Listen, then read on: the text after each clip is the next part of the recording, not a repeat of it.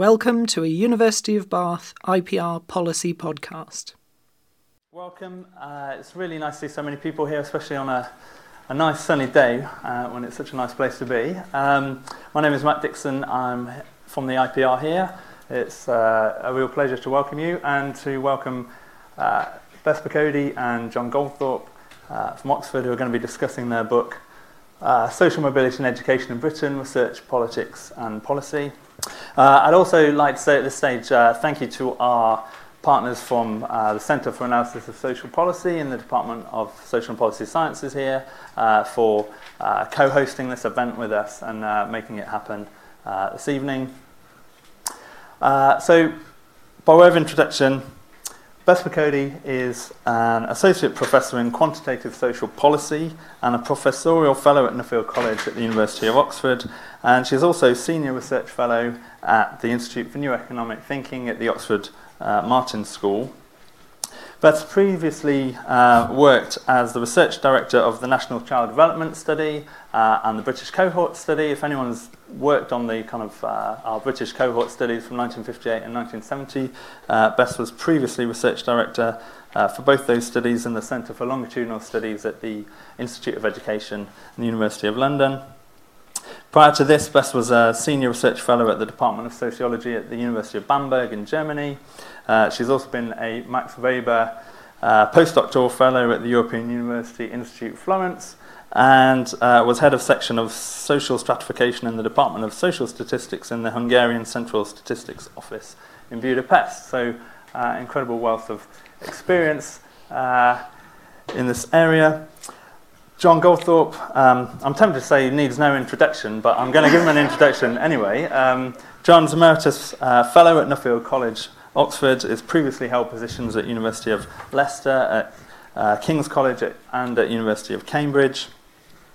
He was formerly the editor of the journal Sociology and was instrumental in creating the European Sociological Review, as well as the formation of the European Consortium for Sociological Research. So sociologists owe John great debt for those things. And this evening, John and Beth are going to discuss, as I say, their new book we've got here. We've got flyers on the seats for a discounted rate to get hold of a copy of the book. And in this book, they identify a marked disconnect between what sociological research tells us about social mobility and education and what the kind of general policy and politics discussion is. So please join me in welcoming John and Beth.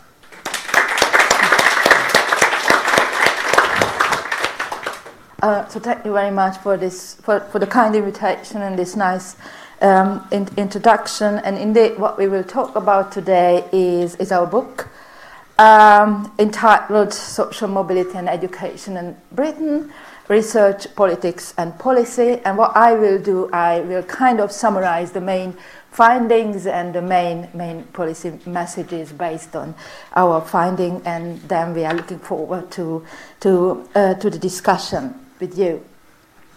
So what are the motivations beyond this book?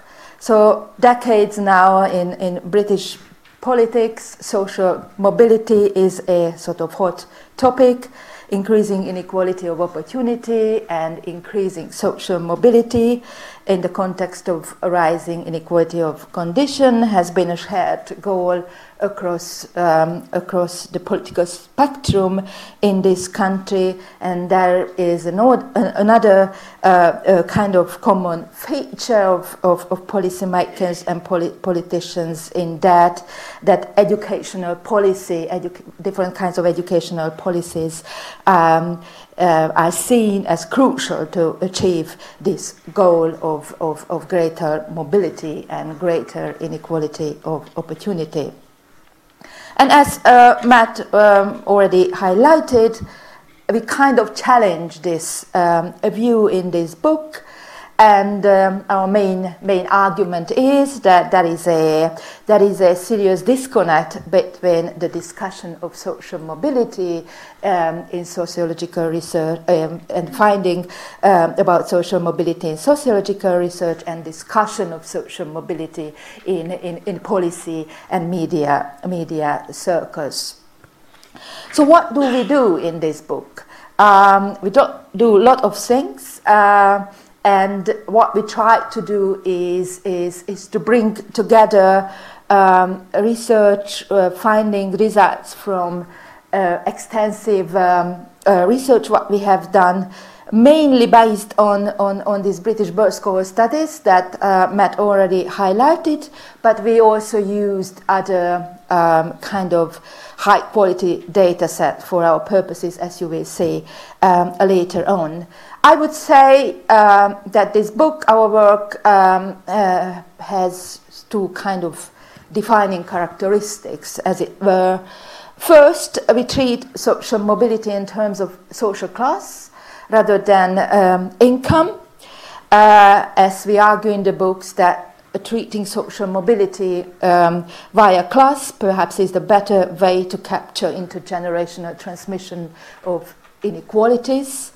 And the second defining characteristics of our work is that we make clear systematic distinction between the so-called absolute and relative rates of mobility. I will go into a bit more detail about these two defining characteristics of our work within a second. So as said, the first important thing and defining characteristics of our work is that we treat social mobility via social class. So what is this social class? Of course, there are different approaches to defining social class. Our approach is based on employment relations.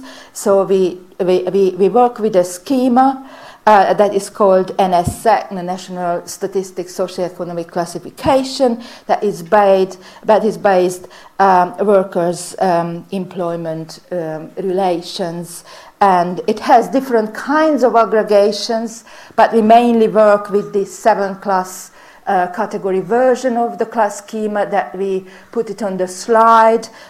You see that what is class 1 is kind of higher managerial, higher professional occupations or employment relations, and in the middle you see routine non-manual workers, the self-employed, small employees, down to the routine occupations, and we listed some sort of example occupation in each of these classes. But the main thing that these occupations that we listed there and many more could be treated only as a kind of approximation to the employment relations that we try to capture via these occupations. So the key word is that this class schema is based on workers' employment relations.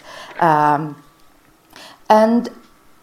it has been shown in past research, not just by us, but by other researchers, that social class treated in a way as I explained and as I showed can be taken not only highly and significantly related to individuals, workers, and families' current income level, but also to other important attributes, characteristics of their working lives, such as income lack or income security, income insecurity, longer-term income prospect, income stability, and income instability.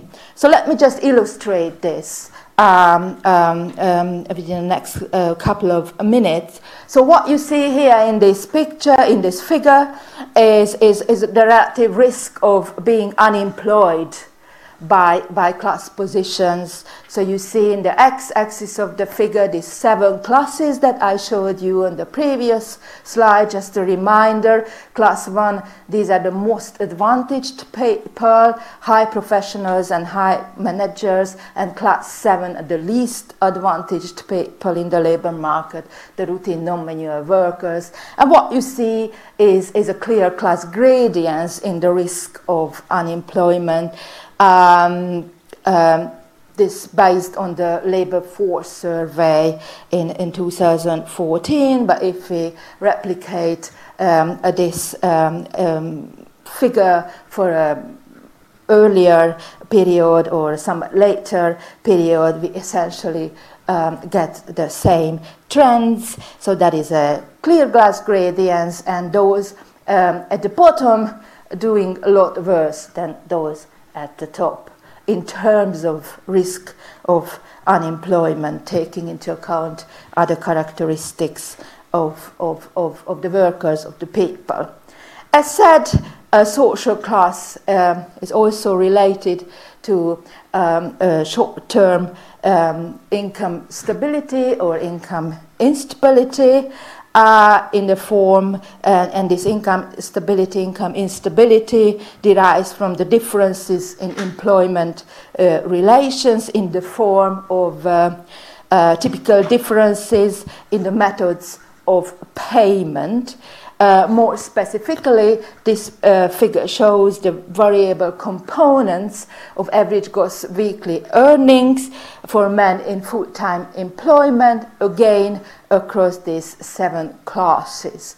There are 2 components or 2 kinds of variable components that we took into account here.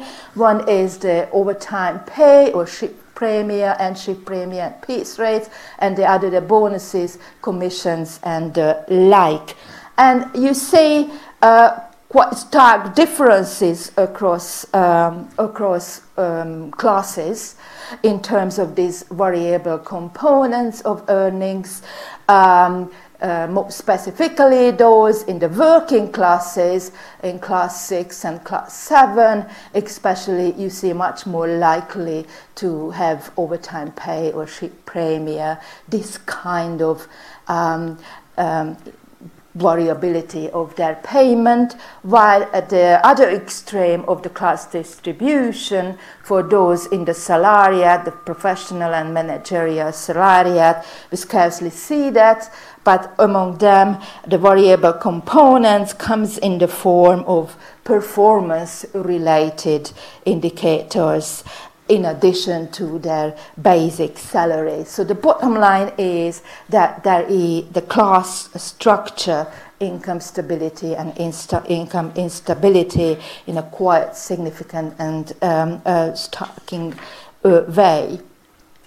Further, we show in the book that class structure and related quite strongly to long-term income prospects of workers. So what this graph shows is the median gross weekly earnings by social class at different ages of the workers.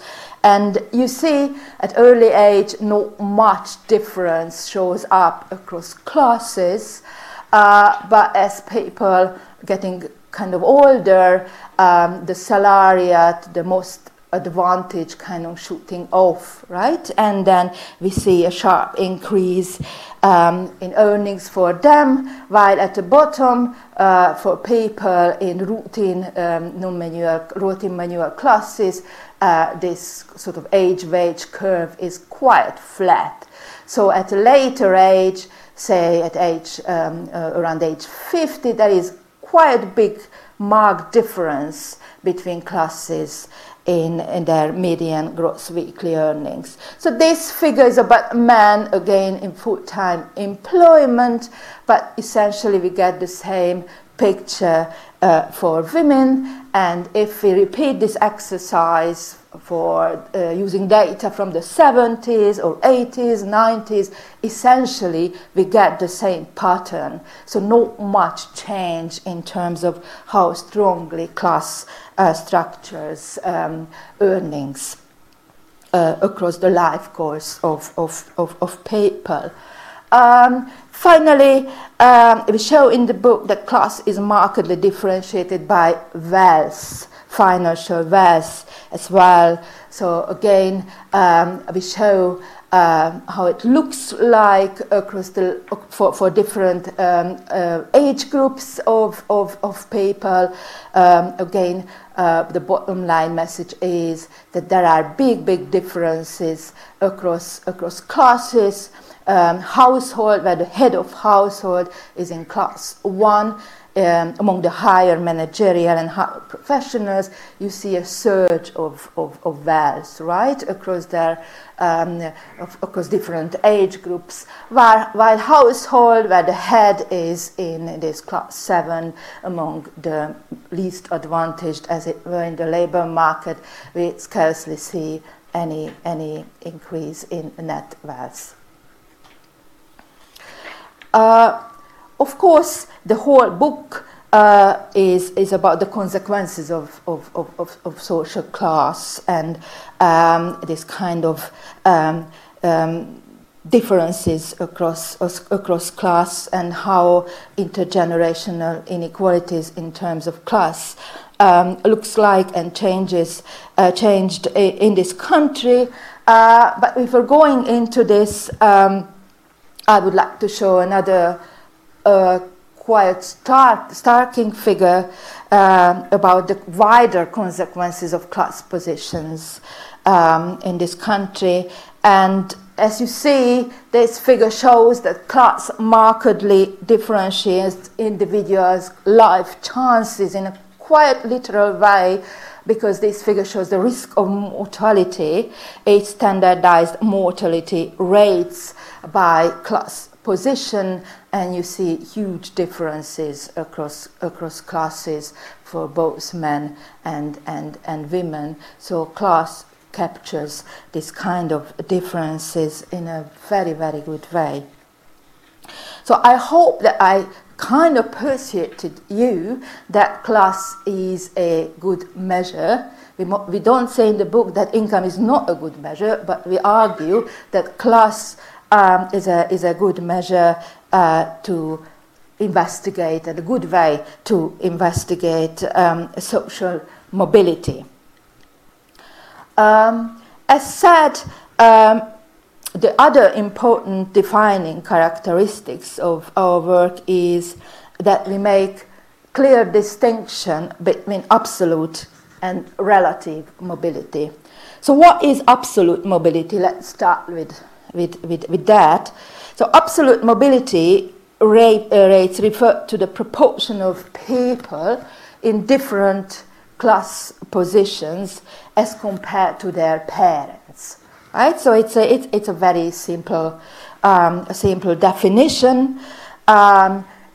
Basically, we work with percentages. We calculate the proportion of people who end up in different class position as compared to their parents, and we divide this proportion into people who experienced upward movement, upward mobility as compared to their parents. In other words, they ended up in a better class position than their parents, and people who experienced downward mobility as compared to their parents, they ended up in a worse class position, using this 7-category classification that I introduced a few minutes ago. So how does this look like over time? So one kind of myth in policy circle and in media is that mobility is in decline in this country, right? So we have a serious mobility problems because mobility is declining. So then the first question is that we try to address in the book: is it the case? Has mobility declined across the past decades? So what this graph shows is the total mobility rate and the upward and the downward mobility components of this total mobility rates for different cohorts, right? So we, in the left-hand panel of the figure, you see old cohorts, right? These are people who were born before the Second World War. And this bit of the figure, based on the so-called Nuffield mobility studies conducted by John, in the early 70s. So it was not day before yesterday, but that's a very, very useful data set, data resource. So we calculated these three mobility rates, the total mobility rates, the upward mobility rates, and the downward mobility rates. In this study, they only used 3 classes, so we were not able to use the 7-class schema that I introduced.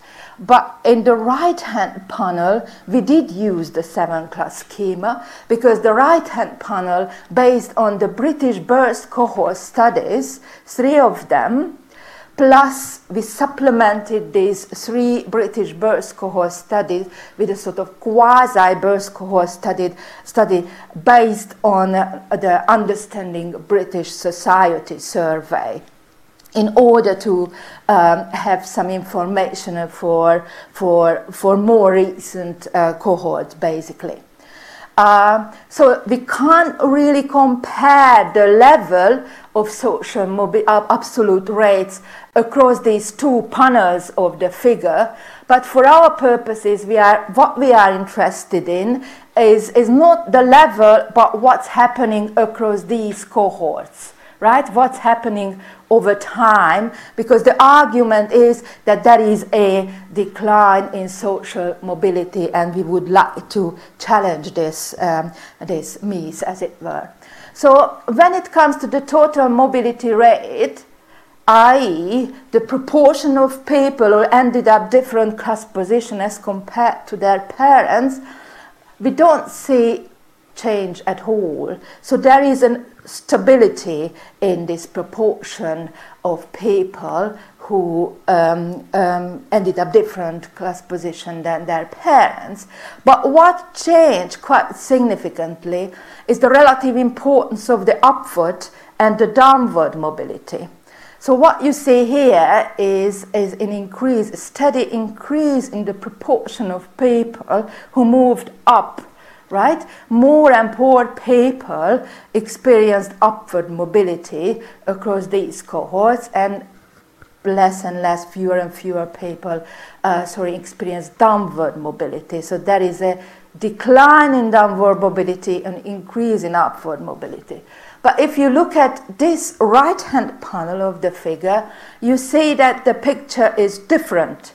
What we see across these more recent cohorts is that the proportion of the upwardly mobile is declining, right? While the proportion of the downwardly mobile is increasing, right? So this is why we think that we do have a mobility problem, in that more people experience downward mobility. So social mobility is not in decline, but the problem is that upward mobility is falling while downward mobility is rising. So the next figure shows the same story for women. Essentially, we don't have data based on this old, inverted comma, Nuffield mobility study. This is why this part is blank, but if we look at this part, the right-hand panel, you see essentially the same pattern, that upward mobility is falling while downward mobility is rising. But then, of course, you ask the obvious question, why do we see that trend in upward and downward mobility? And the main argument is, based on our research, but not only based on our research, but other sociologists' research, is that the change in absolute mobility can be explained primarily by the changing structure, changing class structure, how this class structure is changing over time. And then this figure tried to illustrate this, what's happening in the class structure across these cohorts in this country. So what you see here is the class distribution across these 4 birth cohorts, parents and respondents, only men, but the same picture if we plot women. More specifically, what we put here is the proportion of people coming from salariat background, professional and managerial background. This is this dark blue, and the proportion of people who end up in that kind of class position at a later stage in their life course. So what you see that more and more people coming from professional and managerial background, and this means that there is an increase in the proportion of people who are at risk of downward mobility, right? Because more and more people coming from this advantaged background, this obviously must mean that more and more people are in the risk of experiencing downward mobility. And you remember from the past, from the last slides, that this is what we have seen. We have seen an increase in the proportion of people who were downwardly mobile. And you also see it's partly happening not only because more and more people coming from sort of good background, but because the growth of that kind of salariat occupation slowed down for these more recent cohorts, meaning that there is not enough room basically at the top. So this graph kind of illustrates that the trends in absolute mobility, upward and downward mobility, very much dependent on what's happening in the occupational and the class structure across time. Right, so let's now move on and let's have a look what's happening at the relative rates of social mobility. Because, again, I just would like to remind you that that's really important, and the kind of defining characteristics in our book, that we make a clear-cut distinction between absolute and relative mobility. So what is this relative mobility? Let's sort out the definition first before showing any trends in relative class mobility. So relative mobility is essentially the strength of association between people's social origins and social destination, considered net of any marginal distribution or changes in the marginal distribution. So if this kind of pure association between people's social origin and destination is weak, then we talk about higher level of relative rates. If the association between people's origin and destination is strong, then we talk about lower level of relative mobility, or in other words, fluidity. Fluidity is the other term used for the same thing. The social relative mobility rates, social fluidity is the same thing. So how to measure this kind of stickiness of social origins, or this pure association between origins and destination? So we use, in statistical term, what is called odds ratio in a statistical table. But because we have 7 classes for origins, 7 classes for destination, we work with a 7 by 7 mobility table. This means loads of odds ratios. So in that table we have 441 of that odds ratios that kind of capture this pure association between origin and destination. So we had to resort to some kind of statistical method that could kind of summarize these loads of information coming from these odds ratios. So this statistical method that we use is called log linear modeling, and it's widely used in this area of research among sociologists. So we fit different kinds of log linear modeling, and I don't want to go into nitty-gritty details about this log linear modeling, but what I try to do is kind of summarizing, giving you a sort of summary of what these models try to capture. So basically, we work with two models, two statistical models. The first one is called Common Association Model. And this model recognizes that the distribution of class origin and class destination changes over time or across cohorts, but the model assumes that this association between origins and destination, net of changes in the marginal distribution, is exactly the same in each cohort. In other words, there is no cross-cohort variation in relative mobility rates. So this association between people's origin and destination is identical, is the same in every single cohort in our data, right?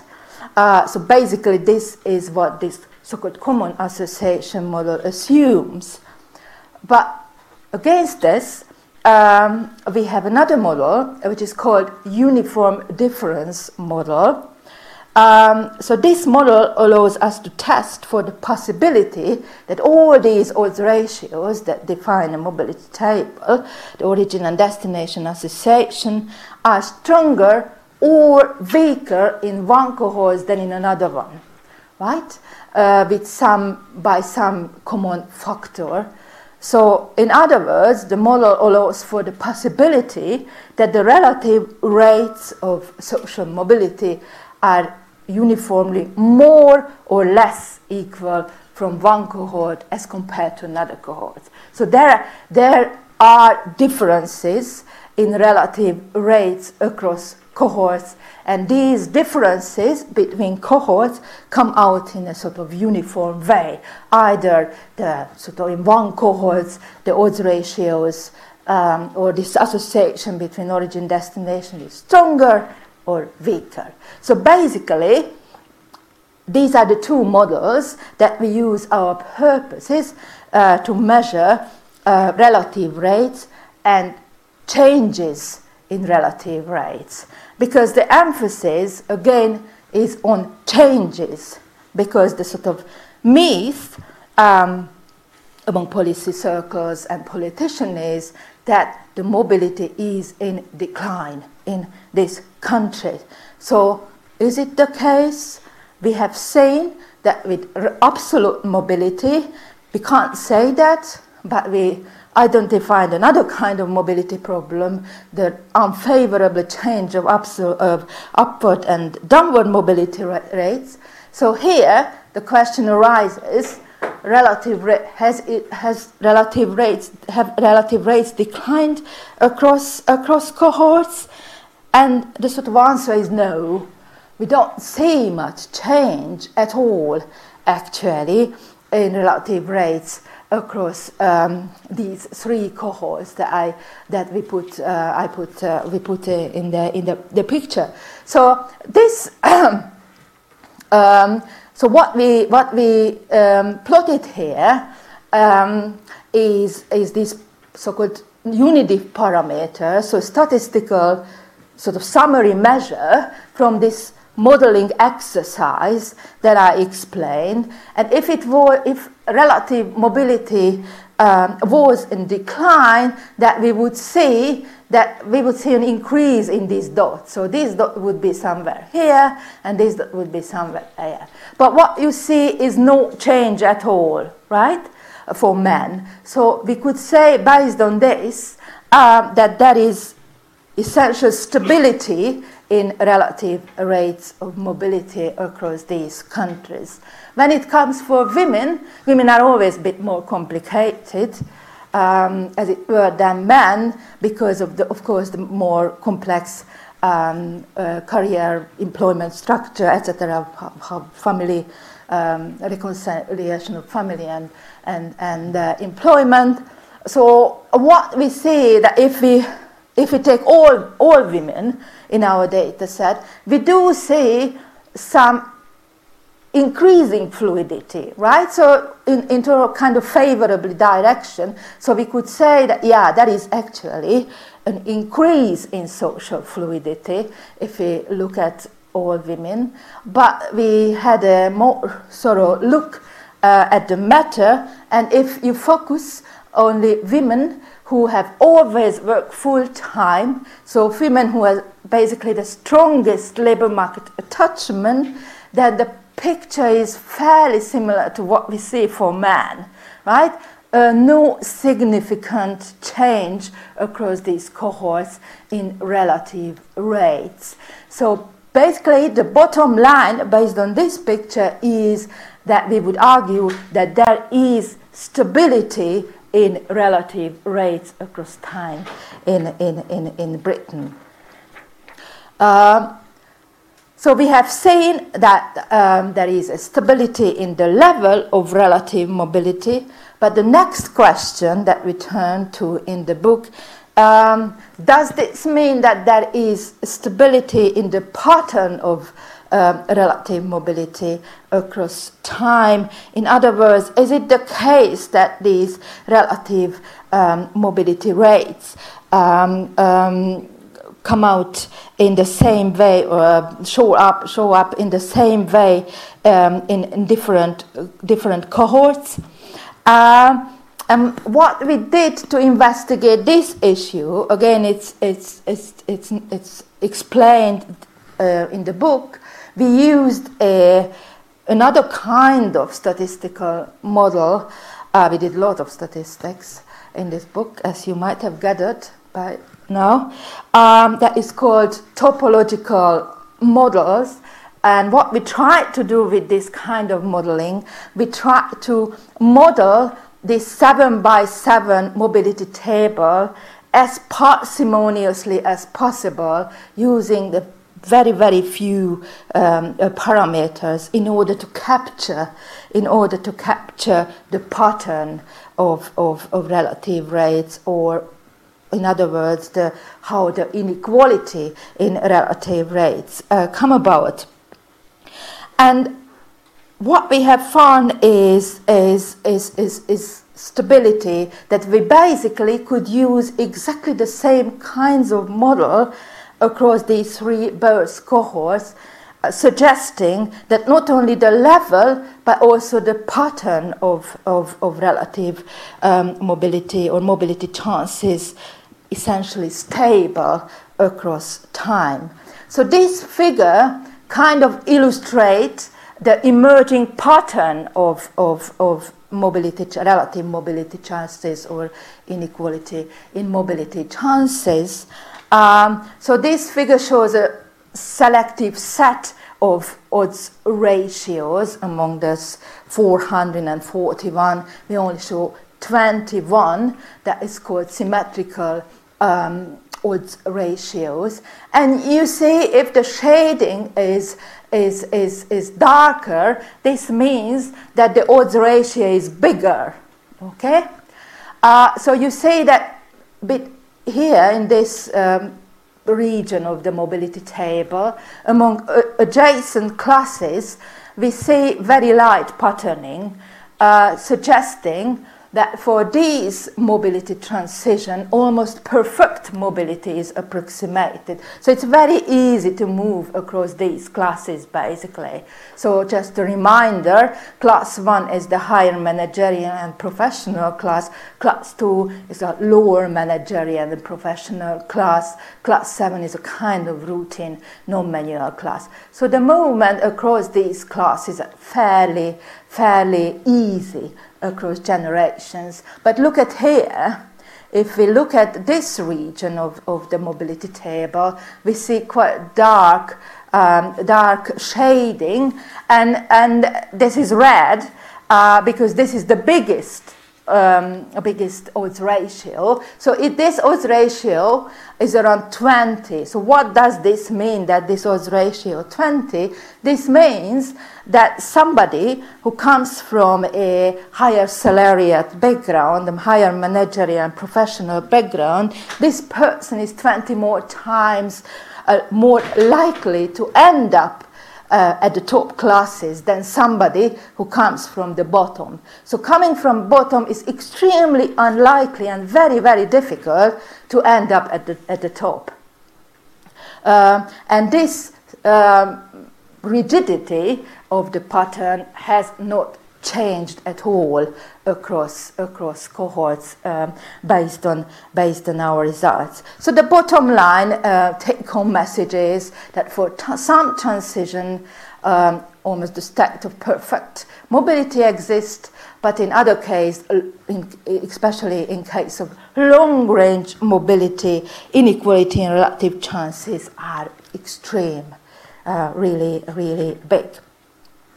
So then we established the trends, what's happening in mobility in this country. So we have seen that both there is a stability both in the level and the pattern of relative mobility rates. So the second half of the book is, okay, what is the role of education in that? Okay? Why do we say this stability in relative mobility, both in the level and the pattern of relative mobility? Is it something to do with education or something to do with something else? So obviously education plays a very, very important role in determining who is mobile, right? In other words, which individual is mobile.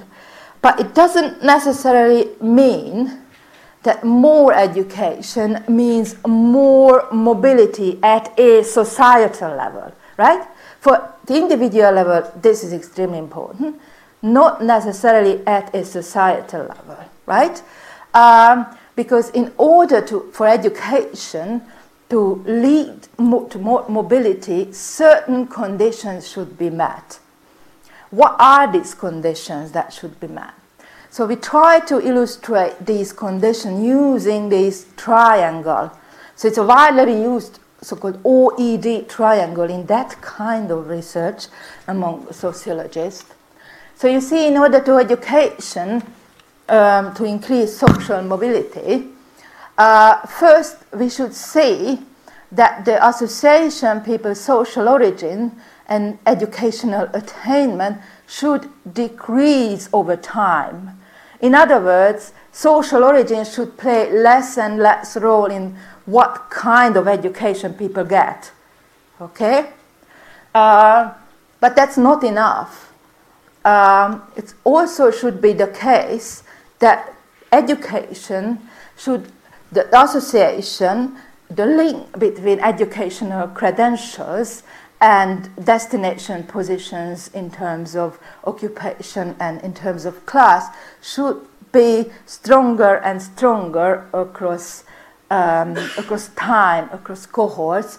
In other words, education should be the key in what kind of labor market positions people end up. Education should be the most important thing in that.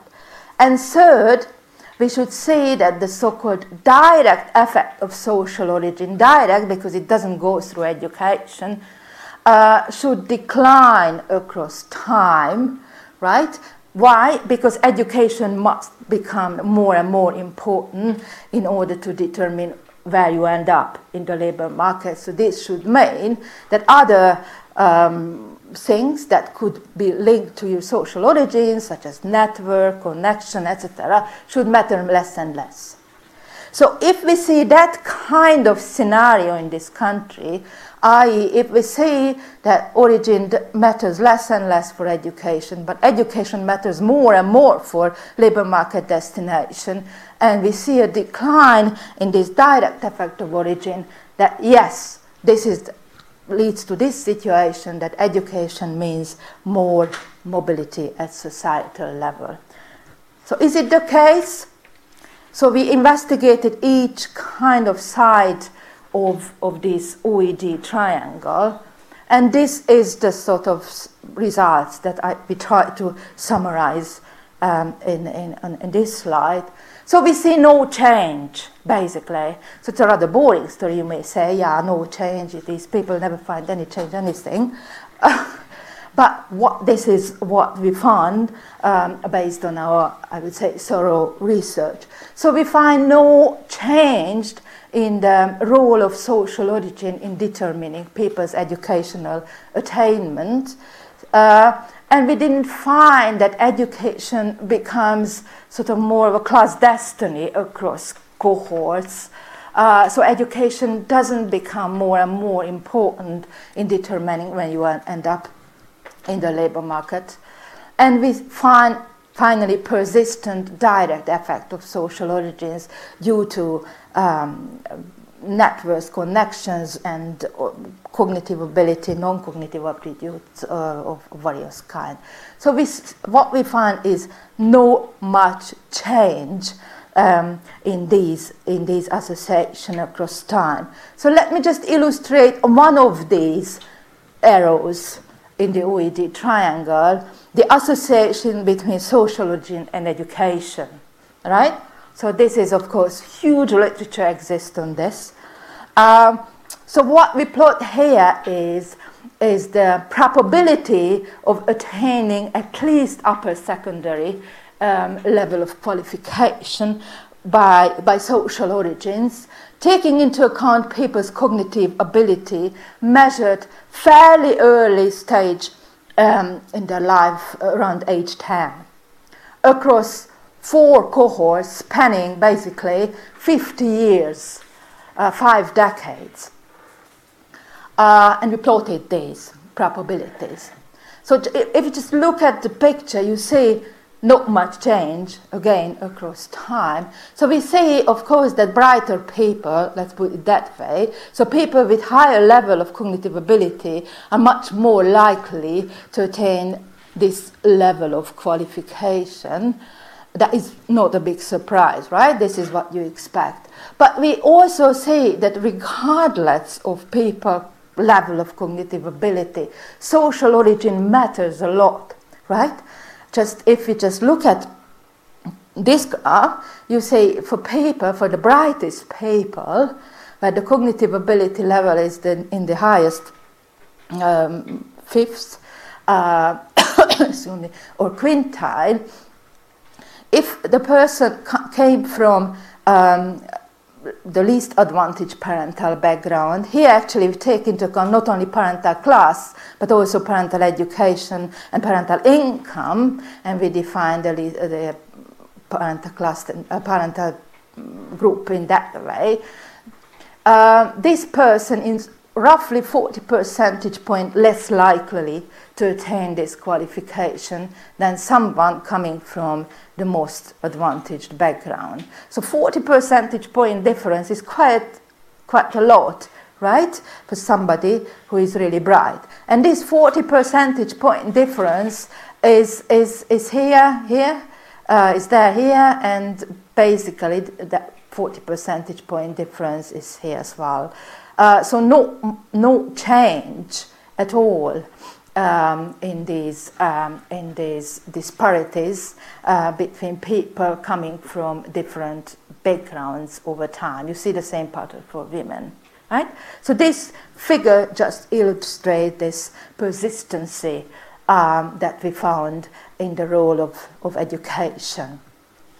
In this case, the role of social origin in determining people's educational attainment. And finally, the last kind of myth, as it were, that we try to attend this book is about the place of Britain in a sort of international league table of social mobility. Because the myth is that Britain must be a low mobility society. Okay, is it the case? Britain is a low mobility society. Actually, sociologists never believed that, and John could talk about this a lot more. that Britain was always a kind of middling, had a kind of middling status in this kind of league table. So we investigated this issue as well using a big comparative data set. And what we found in terms of these two figures summarize the results regarding absolute mobility.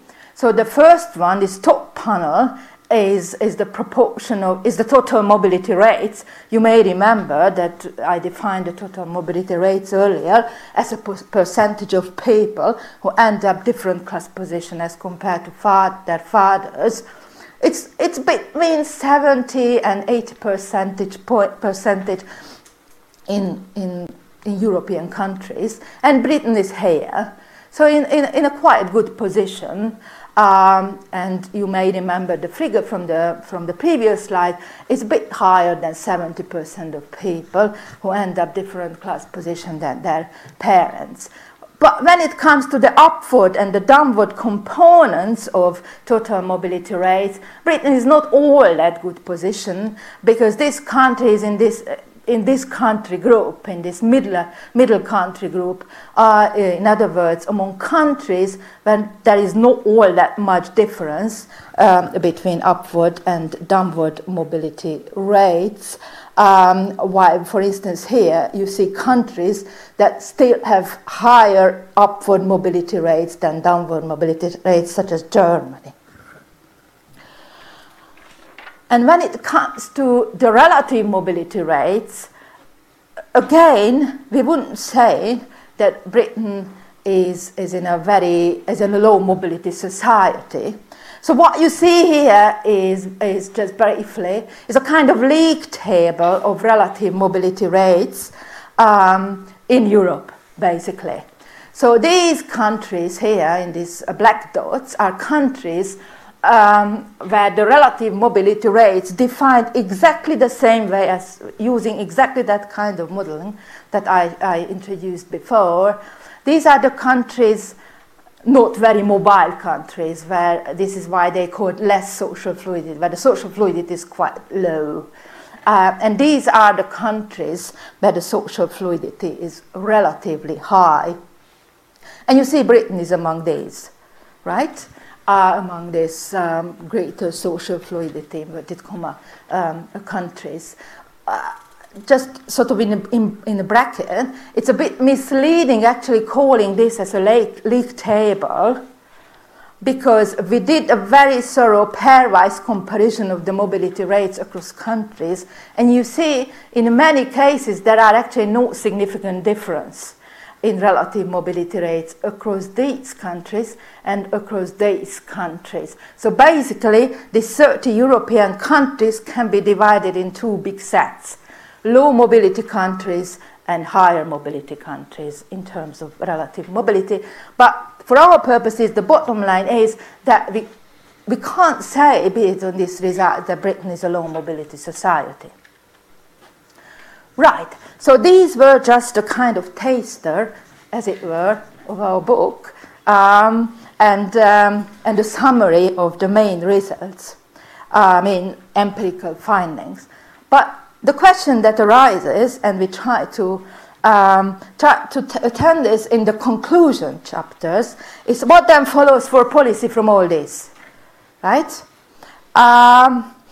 So when it comes to absolute mobility, again, as you remember, the problem is that upward and downward, the relative importance of upward and downward mobility is changing in not a favorable direction, because the downward mobility component is increasing, while the upward mobility component is increasing.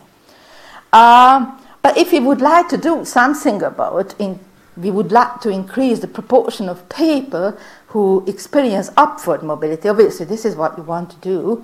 Increasing equality of opportunity, or in other words, changing the relative rates, is not a good solution, because it would lead to increase not only in upward social mobility, but also in downward mobility, social mobility. This is a mathematical fact that I'm not going into this, that time of the day, but just believe me, this would be a mathematical fact. So that wouldn't be a good way to go about that.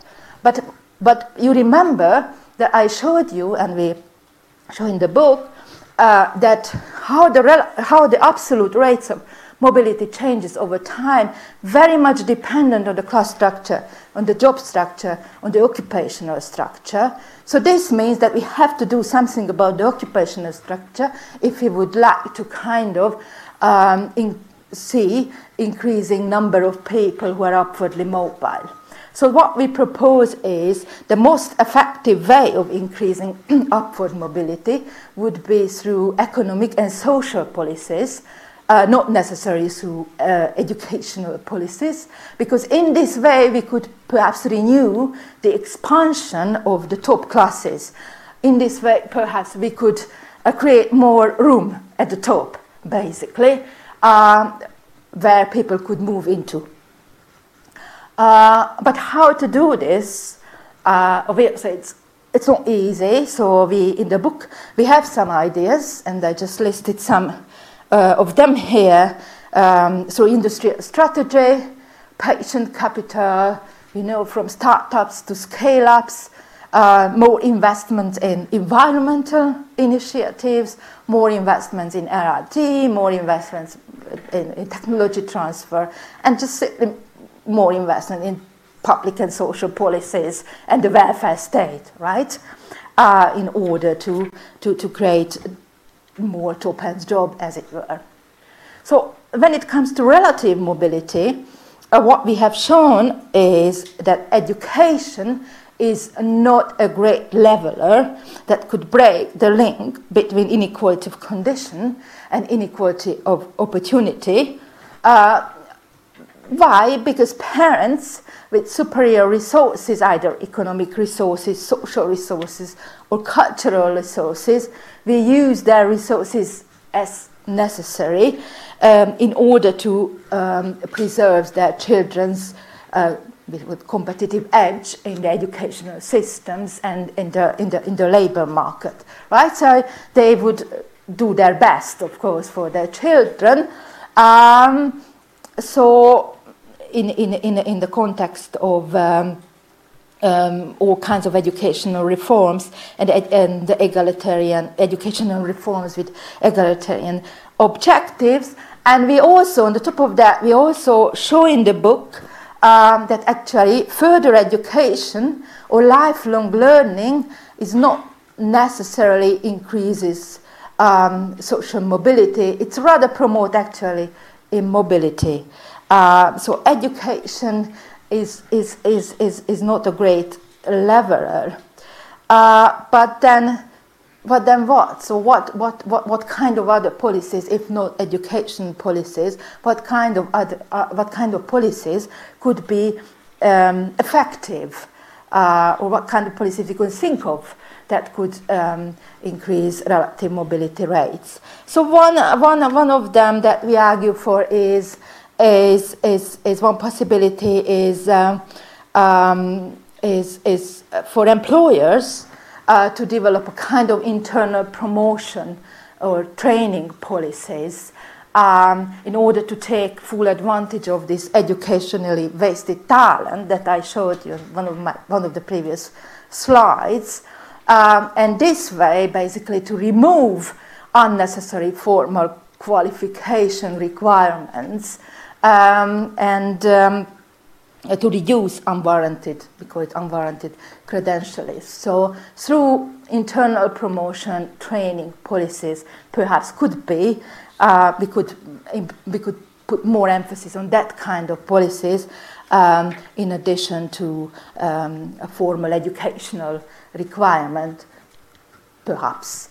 But the end, what we argue for in the book, that based on our findings, we should recognize that in all societies, or modern or advanced societies, with market economy, nuclear family system, and liberal democratic polity, might be a limit to the extent that mobility chances actually can be equalized.